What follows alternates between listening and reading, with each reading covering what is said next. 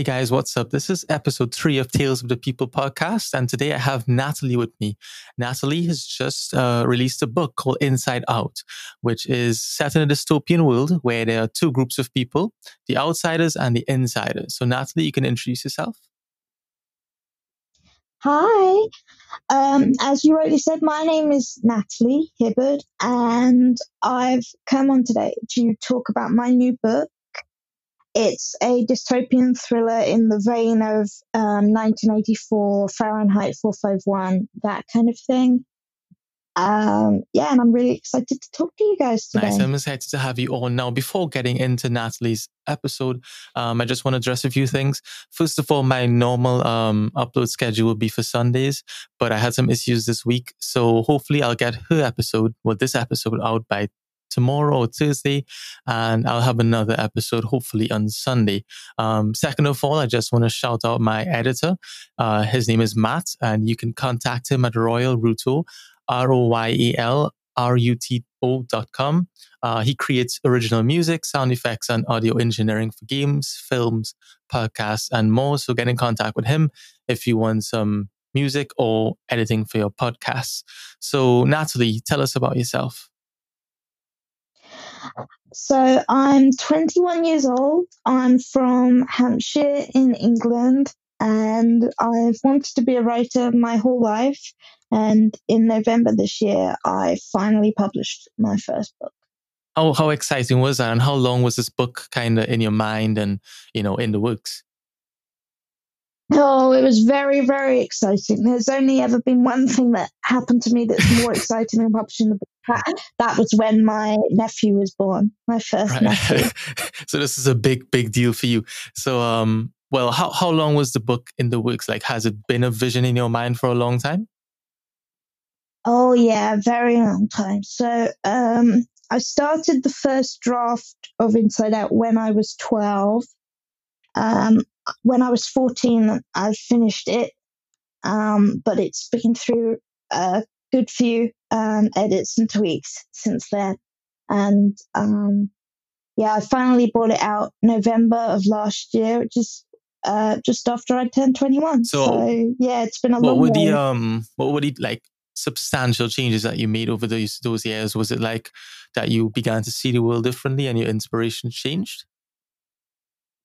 I don't think I really saw the world differently, and I think the themes of the book and the characters and the kind of key scenes, they pretty much sort of stayed as they were. But as I got older, I learned more about the technical business of writing, and I had a few more tricks up my sleeve, so to speak. So I guess I was just tightening. Yeah, you improved on your craft itself over the years. Sure. Yeah. So how tell us about the book actually, more in depth about the book. Okay, so like you said in your introduction, it's set in a world that's divided into these two factions, the inside and the outside. And the people that live on either side of that barrier don't mix with each other unless it's to do each other harm. And the inside are under threat, as they see it, from an outside terrorist group. The outsiders call them the freedom fighters. The insiders view them as terrorists. And the leader of the inside government decides that it would be a really good idea to parachute a teenage spy over the border into the outsiders' midst to try and bring them down from the inside.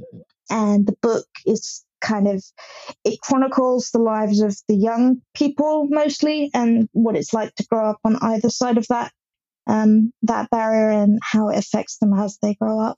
That's actually an interesting premise. Have you ever seen Atomic Blonde? I haven't, but I've heard. You should check it out because it's a book about spies, and the concept of your spy is pretty similar, to be honest.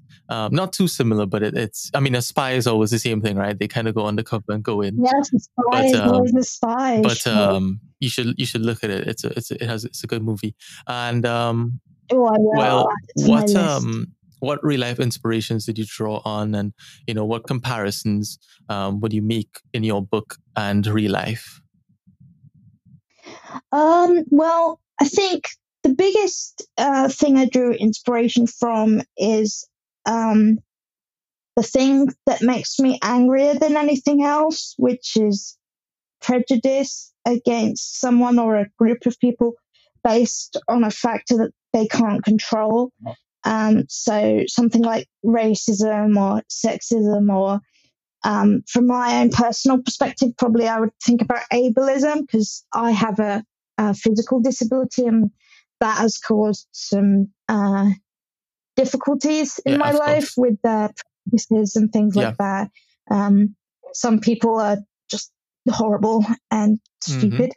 And Yeah, that's what I think about those kind of judgments that people make about each other, just based on such random things. Like, it can do so much harm, but it has no basis in yeah, fact. no, absolutely. And that kind of worries me big time. So I think that's probably, Yeah, I and the think and the uh, that's the, the problem probably is that we're kind of seeing more of those things in society today.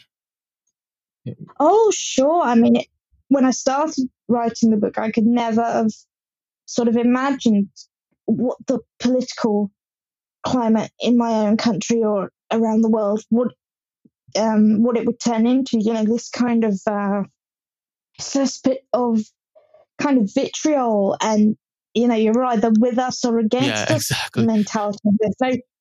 There's no kind of nuance in anything Yeah, anymore, and exactly. It's really it's slightly it's literally terrifying. black or white. It's either you're on one Sure. side or the other.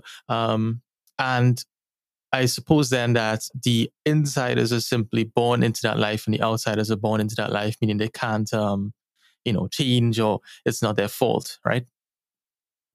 Yes, and I think both of them, in a way, kind of don't want to change. Especially the insiders wouldn't want to change, because the status quo kind of works for them. Right. As on the whole, they're the ones that see themselves as superior, and they have kind of the privilege. Right. So, but what the book shows is, everything's not as easy for them as it maybe looks on the that's surface. interesting then. There's So you have you kind of have an aspect of the book that addresses the idea that because you're rich or in power, life is easy. You kind of address that part, that it's not always as it seems.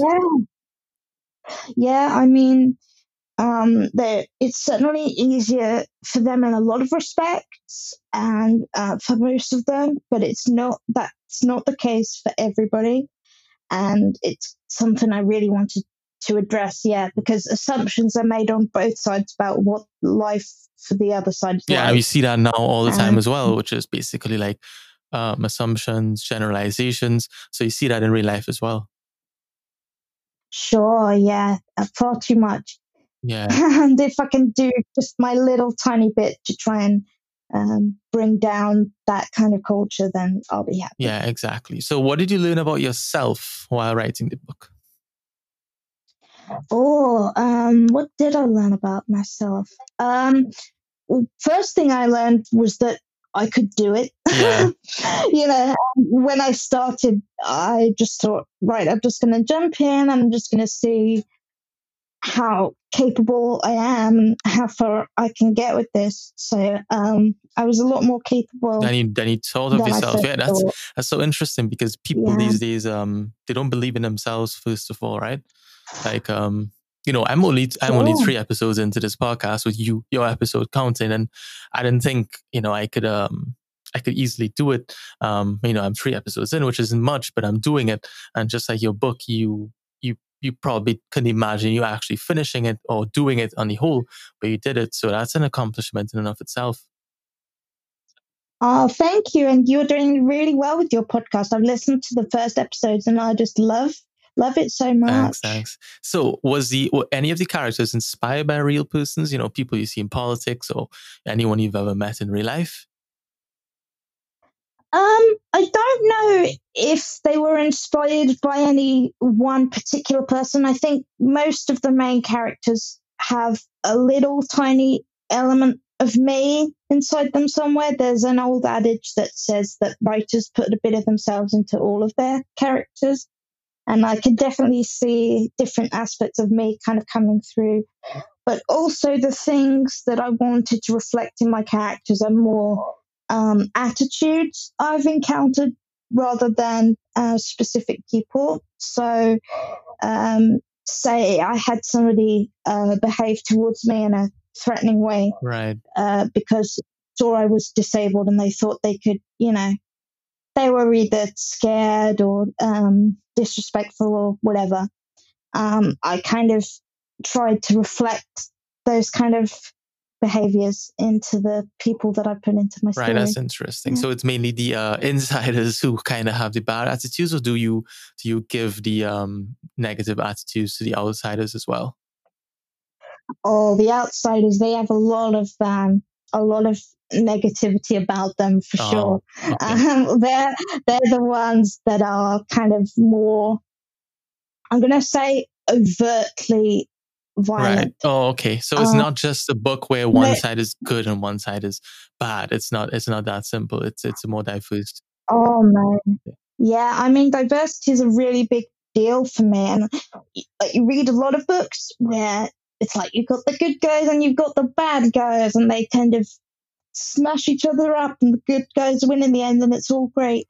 And I like those kind of comic book stories as much as anyone. Yeah, I literally just sort of various comic book movies, but some of them, I mean, have some variation. So yeah. Sure, not all comic book movies are the same, for sure. But you kind of have that archetype of, you have the superhero and the supervillain. And I love comic books, but I don't think that those types of stories reflect what real people are like. No, absolutely. And I think reducing people to those things, like this person is a villain or this person is a hero, I think that can actually damage people in real life. So I guess I wanted to try and be a bit slightly more original and a bit more nuanced in my characters. So the book's name is Inside Out. Is there any kind of reference or meaning behind the name? Well, it's one of those, it has a few meanings attached. So the surface meaning is in reference to my two factions, the inside and the outside.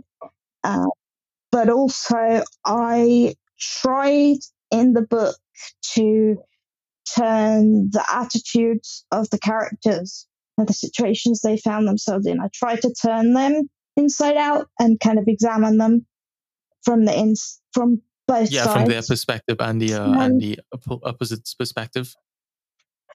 Sure. Yeah. So I think those are kind of the big meanings. And of course, when the inside government do decide to send a spy over the border, things really do turn inside out for her and for everybody, really. So yeah, I think it has a fair few meanings attached. Right. So are you generally a creative person, or do you create in other ways, or is it mainly writing? I would definitely say that creativity is one of my strong points. I'm trying to think of another strong point I have, and I'm struggling a bit.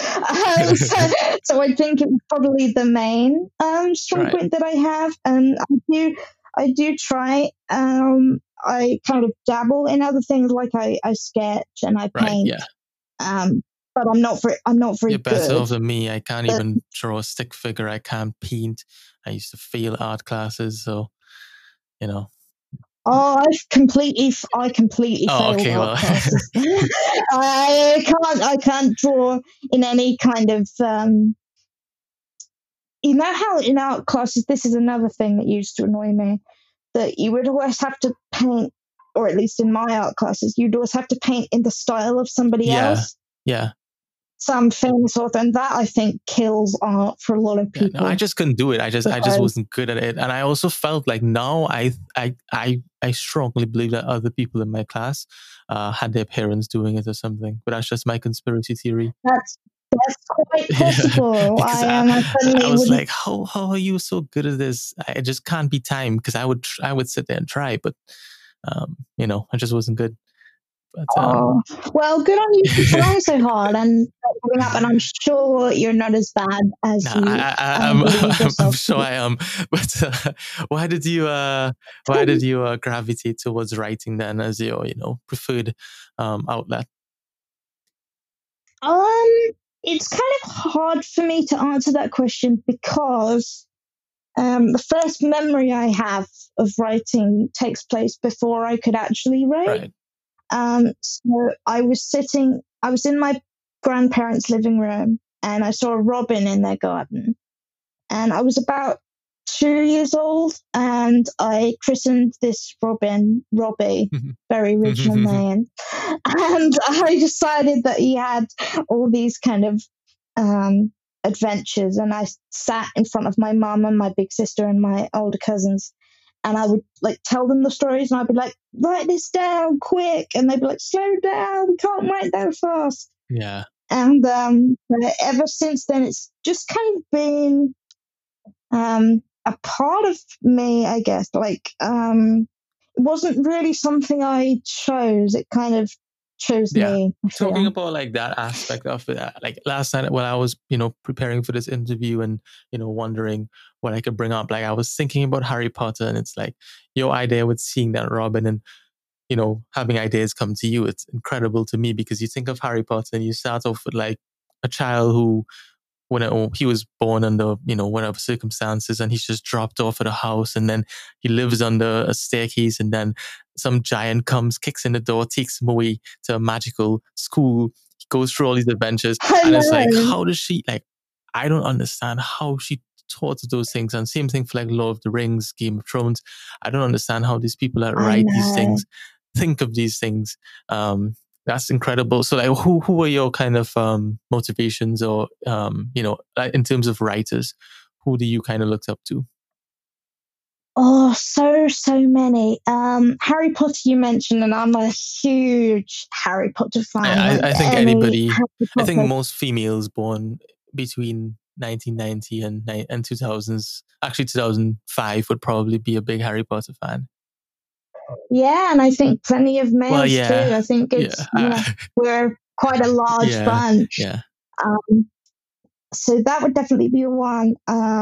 Another book series and writer that I absolutely love are the How to Train Your Dragon books by Cressida Cowell. Yeah. Those are movies as well, right? They are, yeah, and the movies are very good, but they're very different from the book. So that in itself interested me because I love them both, right? Even though they're kind of poles apart. Yeah, well, I mean that should teach you that you can have different interpretations in different directions, Sure, and I mean that How to Train Your Dragon World is another kind of. I think there are 12 books in the series in total, and every new book I would get and read in some other tribe or species of dragon would just pop up, and it does amaze me that one person can come up with all those things. To be honest. So, great. who else do you like? Oh, so many. Neil Gaiman. I'm a really big Neil Gaiman fan. He wrote Coraline. There was a film of a couple of years back. He's written Stardust, American Gods, Good Omens. They just did an Amazon series of Good Omens. But the thing I love most about Neil is that he works across like so many different mediums. Like he does comics and he does novels and he does picture books and he does movies and he writes for TV, and I just find that amazing. And I've also met him. Oh, you met him? How was that? I met him once, and that was a pretty awesome day. How was it? Oh man, it was awesome. I went along to this talk, and I just happened to be sat next to his editor in the audience, and she just turns to me and goes, "Would you like to meet him?" And I was like, it was like I imagine what a Christian would go through if someone turned around and were like, "Would you like to meet Jesus?" Yeah. I'd be like, Yeah. yes, I would Yes. very Yeah. much. And he was just as nice and kind and patient and clever as he sounds in his books. So that was a pretty awesome day. So that just kind of heightened Yeah. my love He's for probably your him. favorite at this point. Yeah, definitely one of my favorites for sure. So, do you believe in writer's block then? And if so, how do you deal with it? I do believe in writer's block, and the reason that I believe as much as I do in writer's block is when I was about 18, and I just wrapped up the second book in the Inside Out series. I just finished the draft, and I just started on the third one, Right. and I just got stuck. And I mean, completely stuck. And I couldn't write for, I think it was getting on for 2 years. And it actually really got to me. Like, I got quite depressed. Wow. Because it just suddenly overnight, it just. Yeah, like your magic disappeared. Yeah. And I mean, it was horrible. So I know lots of writers don't believe in writer's block. And I think good for them, because that indicates to me that something that bad has never happened to them in terms of inspiration, which I think is great. But yeah, I definitely believe. And how did you deal with it at that time? I struggled. I'm not gonna lie, I really did struggle, and I got quite upset, and it actually made me ill for a little while, like mentally ill, because I couldn't do it properly, and that had always been my outlet, and I sort of didn't know what to do. Yeah, you became overwhelmed. And you had no... without it, sure. Yeah, exactly. I understand. So I think I'm trying to think, how did I deal with that? I think that the conclusion is always the same. I think the conclusion is always the same. You just end up writing again somehow. It just happened. Yeah, I kind of clawed my way, but I kind of got to a point where I was like, if I don't somehow find my way back to this, then I will probably never feel like myself again. Exactly. So you have to do it. So I had a lot of support, and I had a lot of different things to sort of help me with my issues, my confidence issues, because it basically wrecked my confidence. And eventually I just had to kind of take a deep breath and be like, right, I'm gonna try again, and thankfully it all worked out for the best. Yeah. So just keep on trying. If you get writer's block, keep on trying, even though it's so much harder than it sounds. No, it's clearly, I'm sure a lot of people say they don't get it, but they probably don't realize that they have it, because they just keep trying, I guess. Yeah, maybe. But I mean, I know loads of writers say that writer's block doesn't exist, and I mean, that's great for them, because it means that they've never experienced something like that. And I hope they go on believing it doesn't exist forever, because that will mean that they've never had to deal with it, which is great. Right. But do you treat like writing as a full-time job? Like, how many hours a day do you spend writing on average? I'd say most of the time I'm either writing something, or I'm plotting something in my head, or I'm going back and editing something, or I'm thinking about a story that I need to write.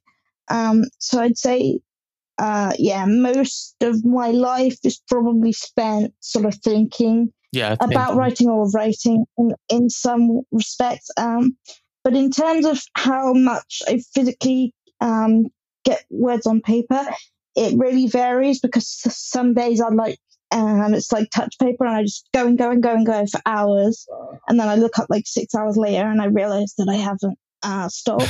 And other days it's like pulling teeth from a hen or something. Like, I really have to kind of crowbar the words out, and that can take a while. So your workflow is kind of dependent on the day. Like, sometimes it flows like nothing, and then sometimes you can't get a page done.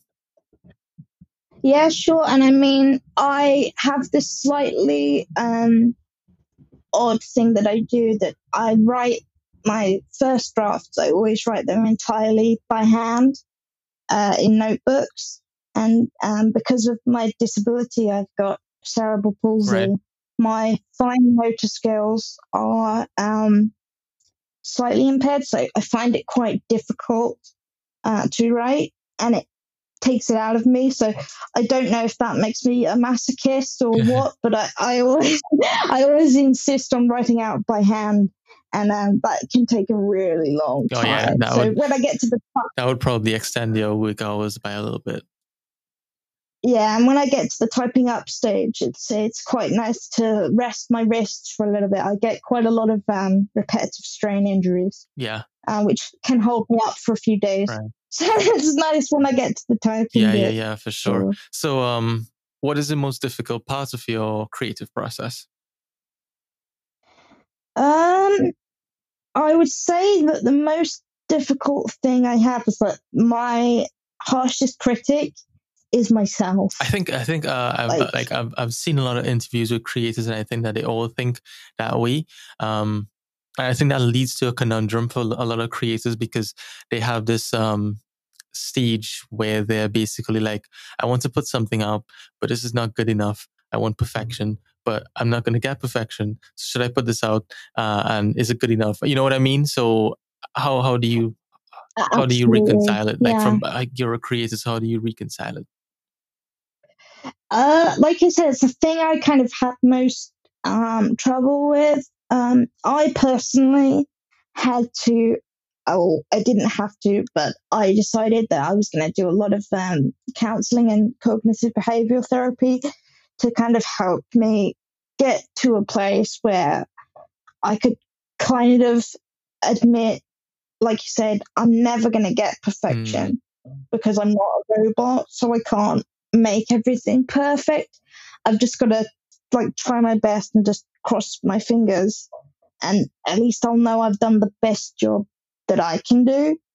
But I still quite often I have that moment when I sit down to write and I'm like, I'm not good enough, I can't do this. So yeah, it's really tough, and I feel for all the creators out there who have that problem, because I think as a breed we tend to be quite insecure people. Yeah, I know. As an entire breed of beings, yeah. Yeah, I mean, I don't want to generalize, but I would say all the creative people I know, and I know a few, and all of us are like, oh, I'm not good enough, like 90% of the time. So I'd say that's pretty big impediment to my creative process, for sure. Yeah, so there's nothing with the actual creativity, more of your perception of your own creativity. Yeah, I mean, I have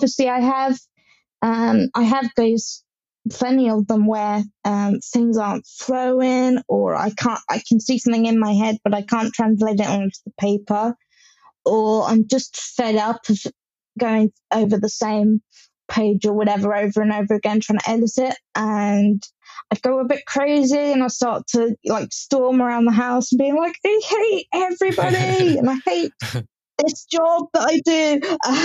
But eventually you just have to kind of plow on, I think, and put one word in front of the other, and then eventually you get to a phase it's like, actually, I don't hate this after all. Right. And then, then you're so all right. with regards to Inside Out, are you trying to build like a body of work, a complete series, or is it a one-off?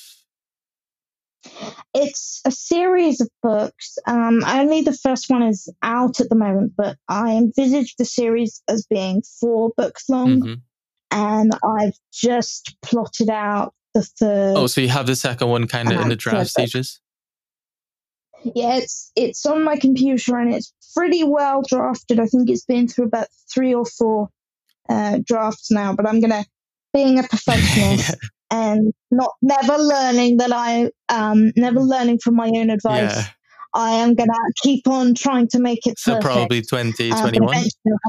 So you probably get it up. Yeah, I would say so. Nice. Yeah, or maybe later this year.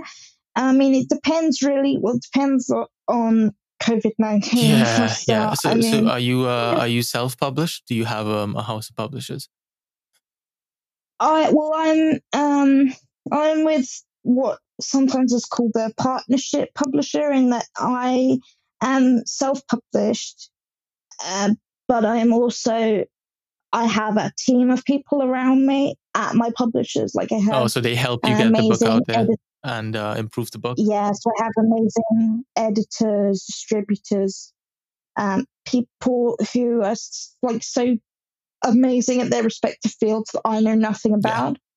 So the good thing about being in a partnership house is I get the final say in everything, but I'm not like a kind of what I call a hardcore self-published author who I admire so much because they control everything. Like they design their own book Yeah, but covers. they don't get that they, that outside opinion that as much as you do, yeah, right? and I mean, I admire those people for sure, but I do feel extremely lucky when I hit a problem and I can write to my publishers and be like, help, I can't solve this problem. And they try and help me out. Right. So, yeah. So how, in terms of the actual publishers, like how did you get in contact with them after you provided them with a draft and they liked it and they brought you on, or how was that process work?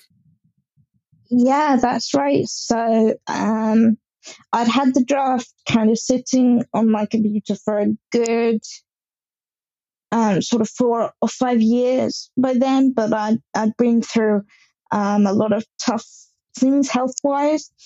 So it was a while before I kind of got into the right headspace to send it out. And Matador, the publishers that I'm with, even though they're self-publishing in print, they don't publish every manuscript they get sent.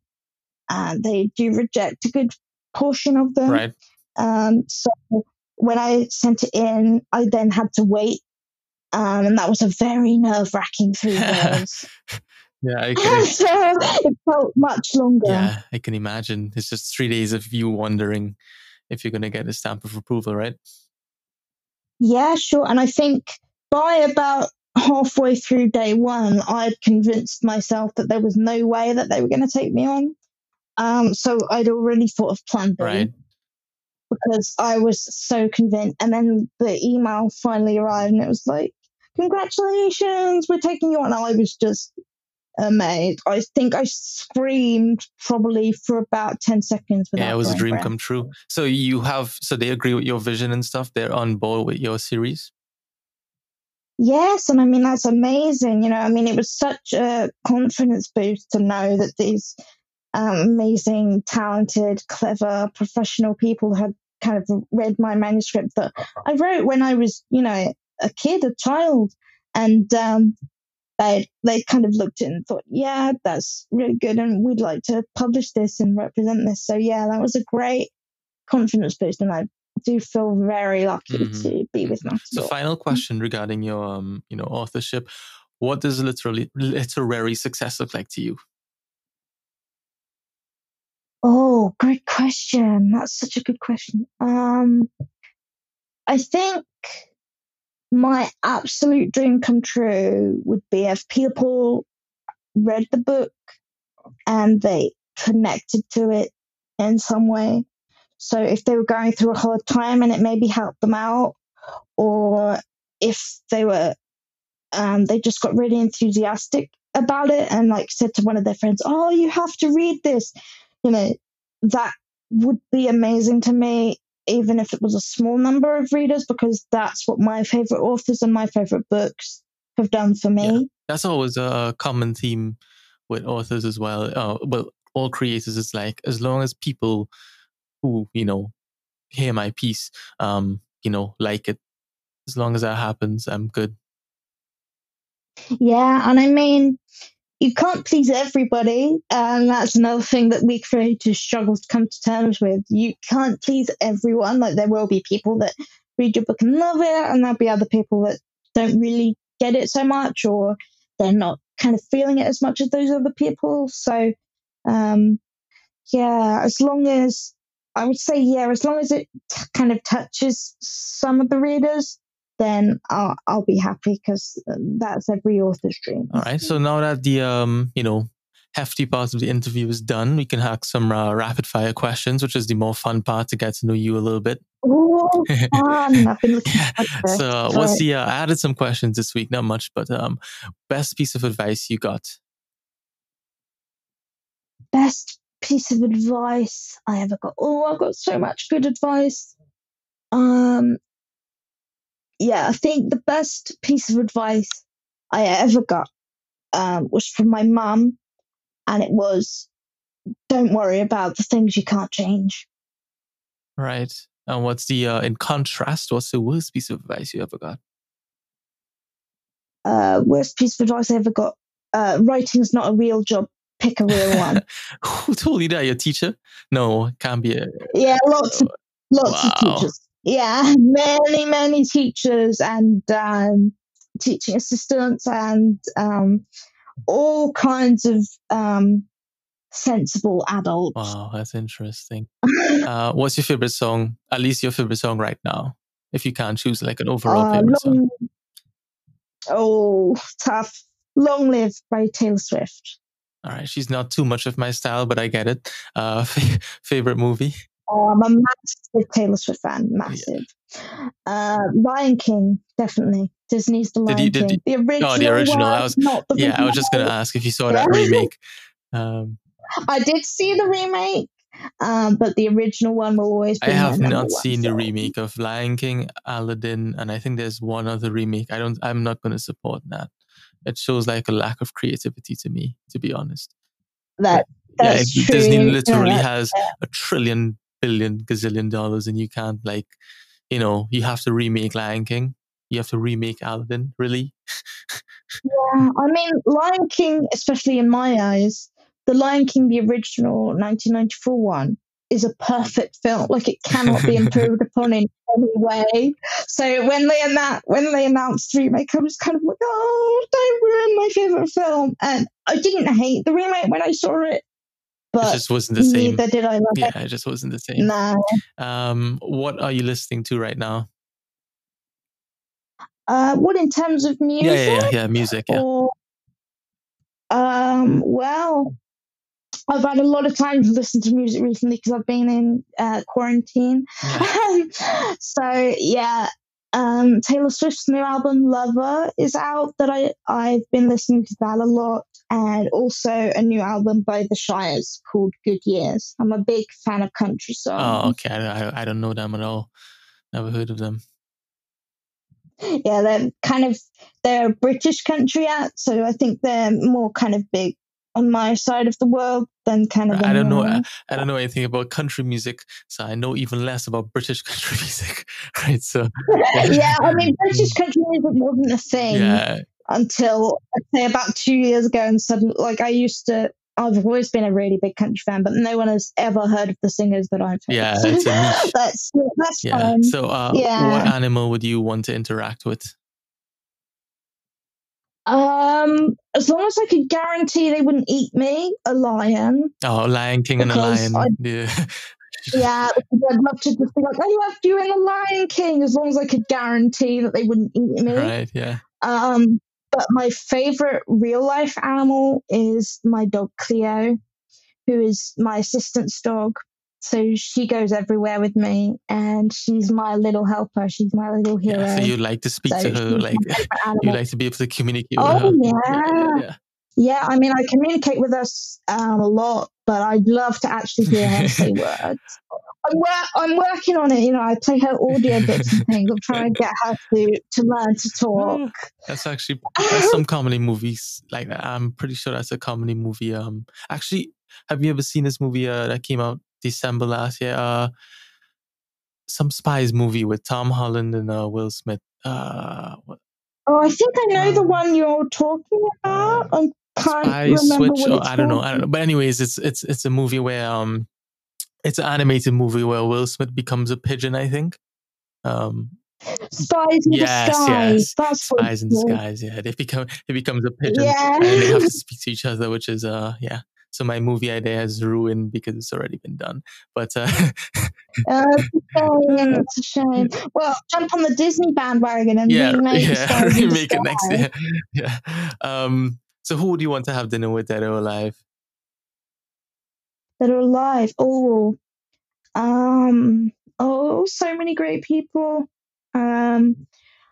Right now, I'd love to have dinner with my extended family, and I can't because I'm in lockdown. Right. But in terms of famous people, probably Neil Right, Gaiman, that's because when understandable. I met him, he was so lovely. So I'd love to sort of be able to sit down with him and chat about Right. What books. can you eat every day? Like, what's a food that you don't mind eating all the time? Oh, so many. I love food. Oh, I love Chinese food. Like, if it weren't for all that Sodium and stuff. Yeah. unhealthiness, I would eat that every day. And like, there's a big bit of me that thinks that it's like it might. Some days I wake up and I think it just might be worth it if that's all I eat all the time. But then I talk sense into Yeah. myself. But No, yeah, Chinese food. I think your body will thank you in like 10 years. Yeah. Yeah, I'm For that sure it decision. will. I'm sure. What is your best trait? My best trait. I'm very loyal. If you mess with my friends, you mess with me too. And what can you work on within yourself then? Oh, so much. So much. I worry too much. I worry constantly, and some of the things I worry about are ridiculous, and most of them never happen. Yeah, well, that's the So fundamental issue with all warriors, right? You worry about things that have not happened, and possibly nothing will happen. yeah, I worry constantly. So yeah, I wish I worried less. Yeah. Favorite superhero? Oh, favorite superhero, Jessica Jones from the Netflix series. I actually did that. That's the one that came out with like Iron Fist and Luke Cage and stuff, right? That's yeah, right. I watched those other two, and they really weren't that good, to be honest. So I didn't. No, I started watching Jessica Jones purely on the basis that it had David Tennant in it, Right. and he's my favorite actor. Right. So I watch basically anything that he's in. But no, I actually really did enjoy Jessica Jones, and I think she's great because she, even though she's a superhero, she also has really big flaws and problems. So it kind of speaks to that diversity and nuance that I try and get across in my own character. Oh, I understand. I understand why you like it for your personal thing. Like speaking to someone from England, I like a lot of English shows. I really like Simon Pegg and his comedy movies. Shaun of the Dead and what's the other one? He has two other ones in that kind of series there, but all those movies are really funny. I like the British accent on the whole, anyways. Oh, there's this show which I don't think you would have watched because it's probably not in your not in your interest. But there's a show called Top Boy, which is really good, and I think it's on Netflix. Oh, I'll have to look it up. I'll put it on my watch list. It's probably not something you'd be interested in because it's more like a kind of English gangsters movie. Well, gangster series, sorry. But but I've got a few gangsters in my all right. Yeah, no, actually, then you should most certainly watch at least the last season that came out. Yeah, because it was really good. It was honestly really good. Yeah, I'll put it on my watch list. I'm pretty sure your watch list is at least 100 shows in, Oh, it really is so long. Like my physical Netflix watch list, but then I've got Prime and I've got Disney Plus, and I have so much time at the moment because I'm in isolation, but I need to go through my list. I'm one of those add to your to-do list and then ignore it for ages and just getting distracted by new shiny things. Yeah, no, that's understandable. But all right, well, we've done 43 minutes now. So do you have what can you promote your book and stuff and Sure. So if you like what you've been hearing about my book, it would absolutely make my day if you would consider checking it out. It's available from most online retailers, including Amazon and Apple iBooks. And when we finally get out of quarantine, if you live in England, you can go into most bookshops and order a copy. All right. And is there any way for people to reach you otherwise? Sure. So you can connect with me on Twitter. I'm just at Natalie Hibbard over there. That's the same as my Facebook handle. And I also have a website. So if you want to go and hang out with me over there and find out more about the book, I'm also over there, ready to chat. So yeah. All right, cool. Well, I hope you enjoyed the interview. I really did. It was great. All right, great. Some questions I've never been asked before, and I really had to sort of think hard before. Oh, that's good. That's good. So thanks a lot for coming on for episode 3, and I hope you guys enjoy it. Thank you so much for having me. It's been so much fun.